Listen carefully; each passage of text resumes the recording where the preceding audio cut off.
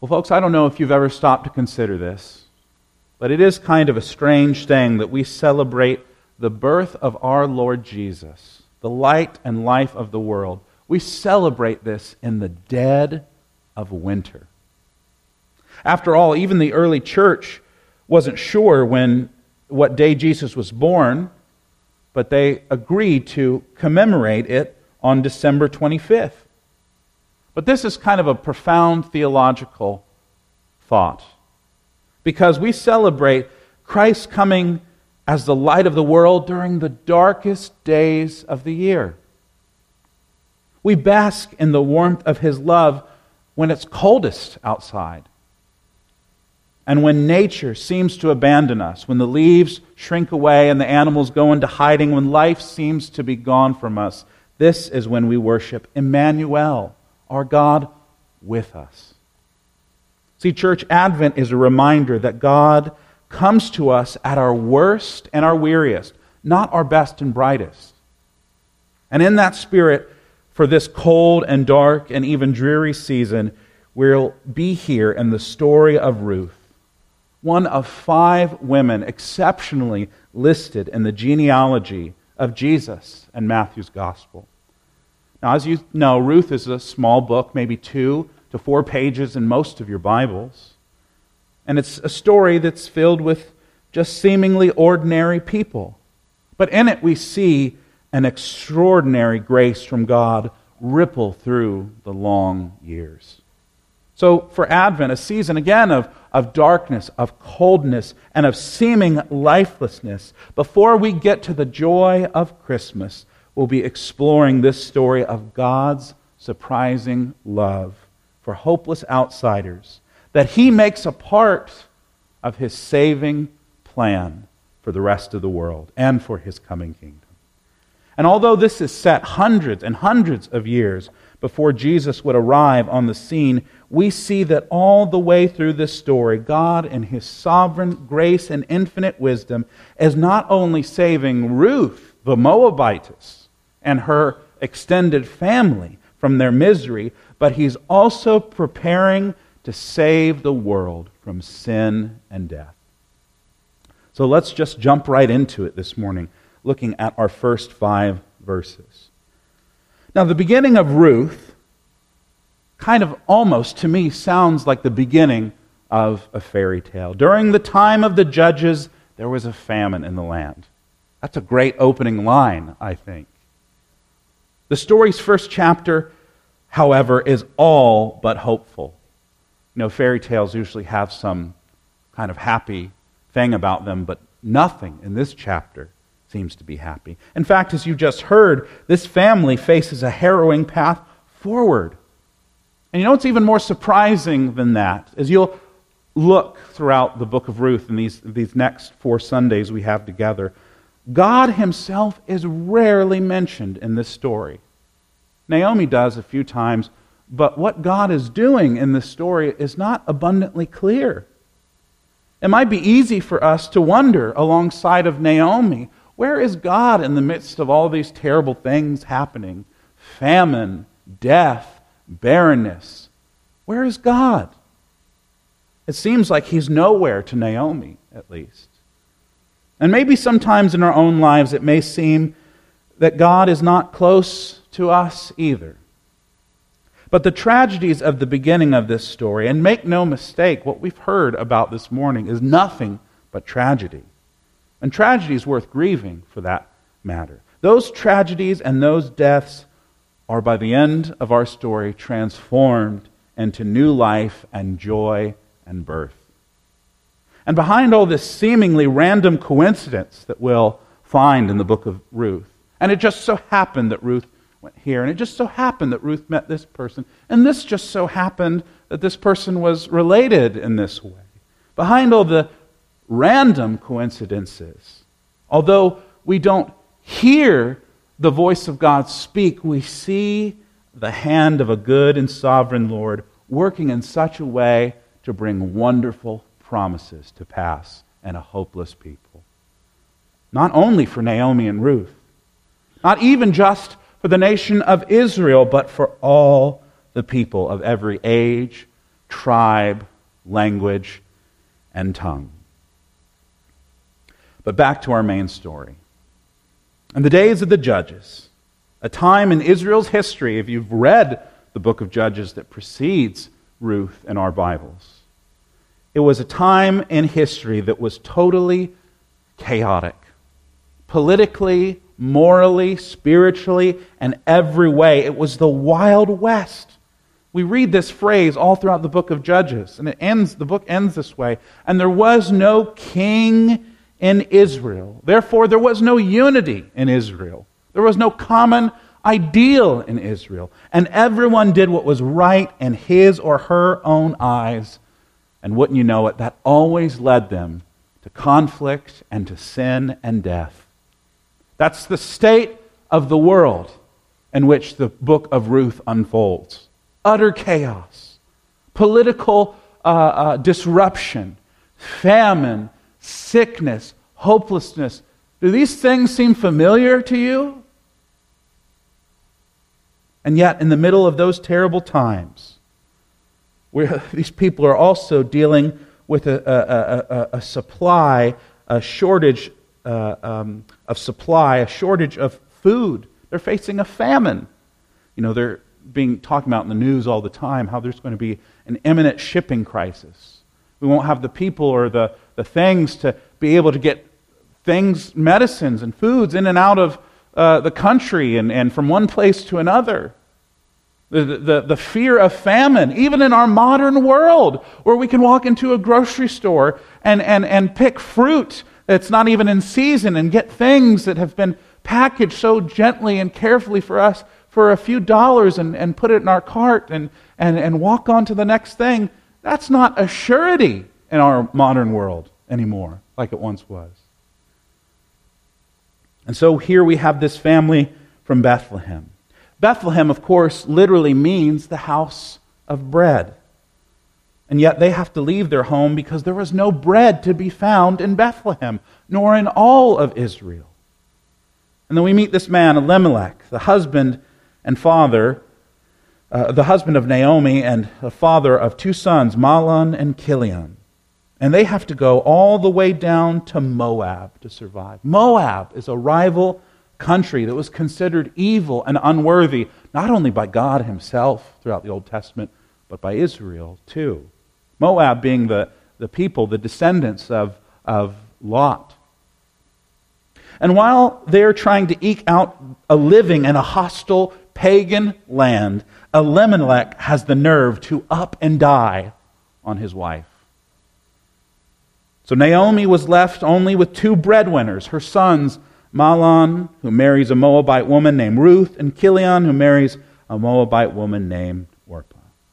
Now, for another 10 years, they try to survive, just barely getting by, subsistence farming only. But guess what? Those boys also have the nerve to take after their father and up and die themselves. Both Mahlon and Chilion live up to the tragic meanings of their name. Mahlon meaning sickness, Chilion meaning wasting, and they get sick and waste away, leaving Naomi and her mind utterly alone, totally barren, without a hope in this world. So here's Naomi, the only Israelite around, and a widow to boot, and she is utterly alone, or so to her it seems. All three of her breadwinners are dead. And in those ancient days, if you were a woman alone, without a husband or sons, without somebody to look after you, this almost certainly meant a life of poverty, if not a life of death. Your savings, your pension, your 401k were gone. Maybe you had a house. Maybe you had a few clothes. Maybe you had a part-time job that somebody would let you do, but hardly enough to live on. Naomi's daughters-in-law are with her. But unfortunately, they're not even from the same culture. And so they have a totally different way of living in the world, totally different set of values. Naomi seems, again, barren, So it's no wonder why Naomi, whose name means sweetness, later in the chapter we discover wants to change her name to Mara, which means bitterness. Her life to her seems over. She is without hope. Now there is some speculation by biblical scholars that because Ruth and Orpah were possibly married to Mahlon and Chilion for about 10 years, that if they didn't have children, it's not because they weren't trying. It may suggest that unfortunately that these women were barren, or perhaps their husbands were sterile. Somebody perhaps was infertile in this family. And so not only are they going through a physical famine, but even a familial famine.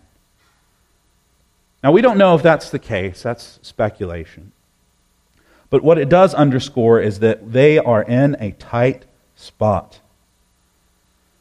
In some ways, we might say that Naomi and Ruth and Orpah were living in their own Advent period, their own time of waiting for something better to come, and yet not knowing if their grief or hopelessness or poverty might ever be done away with.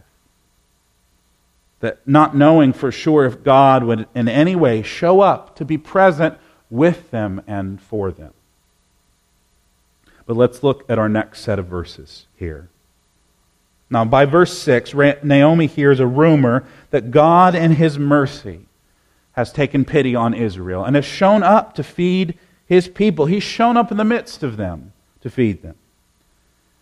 And how does she know the Lord is present? Well, the famine is over. The food has returned. So Naomi heads home towards the house of bread and towards the giver of all food. But she has no guarantee of what will happen along the way when she does finally arrive, if she does finally arrive. What a dangerous journey it is for her and her two daughters-in-law.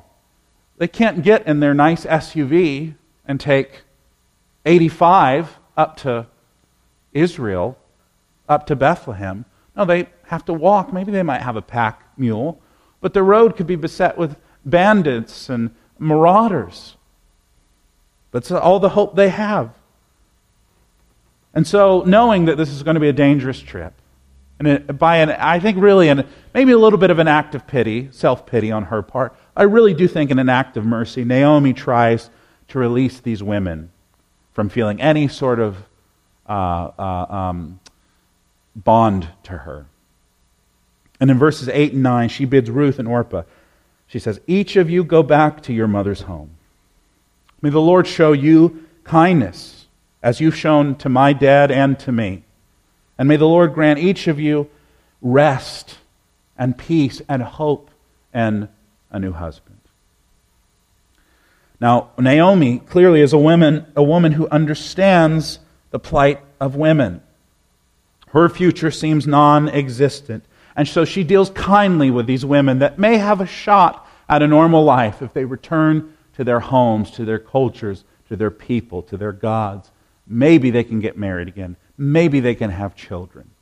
But if they hang out with her, a widow, and go on this road back to Israel, who knows if they'd even make it alive.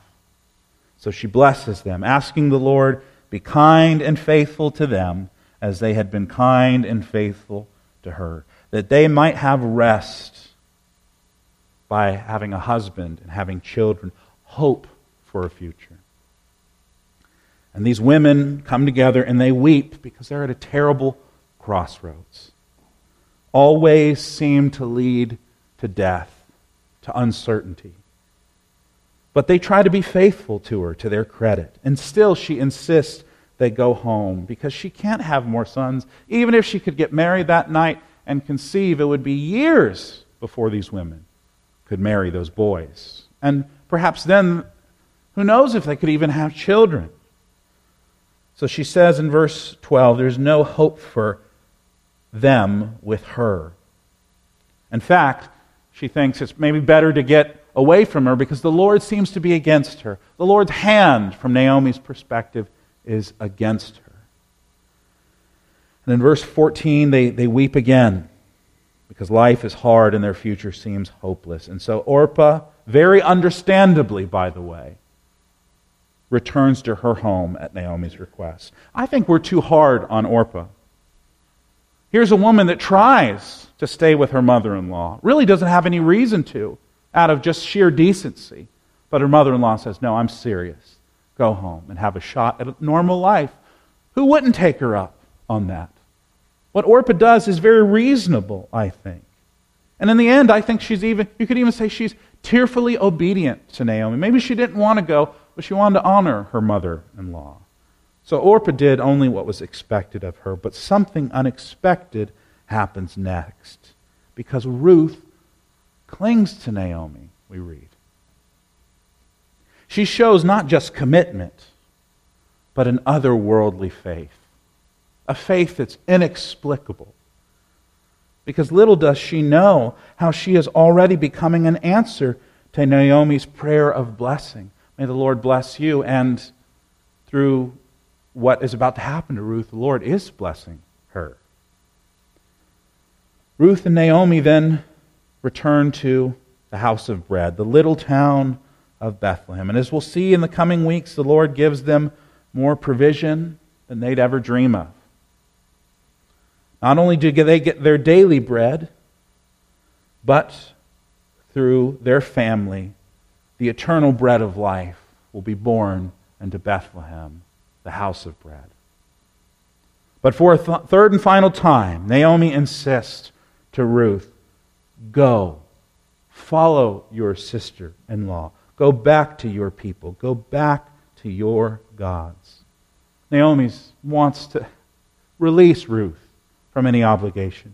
She wants Ruth to go be free to her people and to her gods. And although Naomi is trying to be gracious to Ruth, I think we can all agree that this is bad advice she's giving her.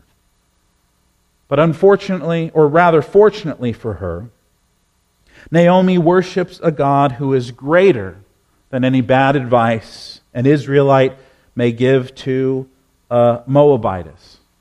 And this God is greater than any Moabite idol that Ruth could return to. Because despite her bad advice, the Lord answers her earlier prayer to bless Ruth. And look at this extraordinary thing that Ruth says to Naomi. Her confession in verse 16b. Wherever you go, I will go. And wherever you live, I will live. Your people will be my people, and your God will be my God. I won't go back to my own people. I won't go back to my own gods. Your people are now mine, and your God is now mine. That is an absolutely kind of staggering faith from Ruth, a pagan Moabitess. The Israelites in this story don't have a greater faith than a woman who's never even met the God of Israel. It's incredible how the Lord works His truth and mercy and goodness out through some very surprising and unexpected people. And for that very reason, I believe it was the Lord who was speaking through Ruth to respond like this. In fact, I even think that Ruth sounds a little bit like the Lord in the Old Testament. Well, what do I mean by that? What does it mean that Ruth sounds like the Lord? Well, the consistent promise that God has made all throughout the Old Testament, up until the story of Ruth, is that He will be their God and Israel will be His people. See, she's almost quoting Him, having perhaps never even heard that scripture. But think with me for a moment, if we go back to Genesis 17, at the beginning of Israel's history, when the Lord chose Abraham's family to become a great nation called Israel. The Lord says to Abraham in Genesis 17, He says, I will confirm my covenant that's between me and you and your future offspring throughout their generations. And it's a permanent covenant to be your God and the God of your offspring after you. And to you and your future offspring I will give the land where you are residing, all the land of Canaan, as a permanent possession, and I will be their God. You begin to hear that language. I'll be their God, and they'll be my people, starting in Genesis 17. Hear that? The Lord's intention is to be the God of Abraham's descendants, the Israelites. But here's an even more surprising and shocking fact. As we get further into the life of Israel, we get a vision of what God intended all along, further revealed to us through his prophets and teachers. And so we read in Jeremiah in chapter 24 as he's writing the words of the Lord, not only to the Jewish people, not only to the Israelites, but also, surprisingly, to the Gentiles. And Jeremiah reports the word of the Lord, and the word of the Lord in chapter 24 when he says, I will give them a heart to know me, that I am the Lord. They will be my people, and I will be their God, because they will return to me with all their heart.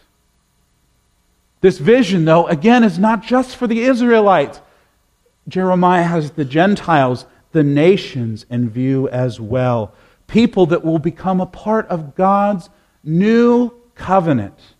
A covenant wrought through the person and work of Jesus Christ on the cross.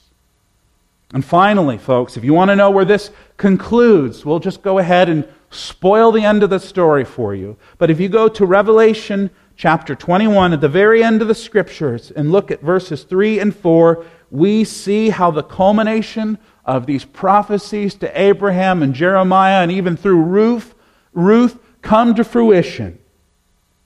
God's redemption of humanity through Jesus at the end of history and the birth of a new world. When we read this, God's dwelling is with humanity, and he will live with them. They will be his peoples, plural. They will be his peoples, and God himself will be with them and will be their God. He'll wipe away every tear from their eyes. Death will be no more. Grief, crying, and pain will be no more, because the previous things have passed away. Do you see what's happening here, folks? From Genesis to Revelation, God's promises have remained the same. He will be our God, and we will be his people. When Ruth tells Naomi that she will belong to Naomi's people and Naomi's God, even on the promise of death, she becomes a shining portrait of God's own faithful love towards this world and Jesus Christ. And verse 19, after a long and tumultuous journey, no doubt, Naomi and her foreign but faithful daughter-in-law return back to the house of bread, a.k.a. Bethlehem. And their presence stirs up a commotion in this little town. They're shocked that Naomi is back after all these years. And even more shocked to find she comes back without her husband, without her sons. And perhaps shocked most of all that the one person she has in tow is Ruth, a strange pagan from Moab, of all places. The women began to murmur about all this. Is this Naomi? As in, to say, what's happened to her? Now, again, it's important to remember that Naomi's name means sweet or pleasant. But what they're really asking here, a little clever literary thing, they're asking, is this Naomi, the one of pleasantness and sweetness, coming to us dirty and destitute? Family only to foreigners? What's so sweet about that? See, even the Israelites scoff at what God is about to do. But Naomi even agrees with their terrible assessment of her. She asks them, don't call me Naomi anymore. Don't call me sweetness. Instead, call me Mara, which means bitterness, because her life is a bitter, rotten mess. Naomi even goes as far as to say that the Lord is actively against her. He's not just let her have a string of bad luck, but he opposes her. The Almighty opposes me. He's against me. And in this moment, in her doubt and her disbelief, she sounds just like Job's friends, which thinks a hard life means the Lord couldn't possibly love her. Her life is bitter and empty and brought low with calamity because God hates her, is what she thinks. Now, I think Naomi is expressing frustrations that we often feel as Christians when life is hard. When we feel the weight of our fallen world around us, when we feel the bitter sting of death in our midst, it's easy to feel as if God has abandoned us. But as we wait for the coming of Christmas morning, and as we wait for the second coming of our Lord Jesus, we cling to His promises that He will never leave us nor forsake us. Suffering doesn't mean that God isn't near. In fact, folks, Paul the Apostle shows us that it means quite the opposite. In our weakness and sorrow, we are reminded that we are united to Jesus, who also emptied Himself so to be our strength and hope, our life and our future. Jesus became poor and lowly so that we might be uplifted to be restored with Him. And the last verse of our passage today, in verse 22, it kind of returns now to the mode of a fairy tale. The beginning kind of sounded like, oh, this might be a good story. And then it takes a hard left turn into awful. But there's a hint of promise on the horizon. There's just a dash of hope. But this fairy tale is true. And so Naomi and Ruth have returned to the house of bread, scoffed at by their community, lucky to be alive in their estimation. And although Naomi feels desolate, feels empty of all hope, we read that the harvest is upon them. A time when reward comes to the people. But another greater harvest is on the horizon, because little do they know that just around the bend is their Redeemer, Boaz. And when Naomi thought God was dead set against her, He was actually preparing her for a more full life than she could have ever imagined. Their story doesn't end with death, but new life. It doesn't end with failure and futility. It ends with hope of the harvest. And it doesn't end with famine. It ends with fullness and the house of bread. Let's pray. Father, help us to be a people of hope on this first Sunday of Advent. Help us to hope for the joy of Christmas and the glory of the second coming. And help us to see our own life in the story of Ruth and our new life and her descendant, our Lord and King and Savior, Jesus Christ, and whose name we now ask and pray all these things. Amen.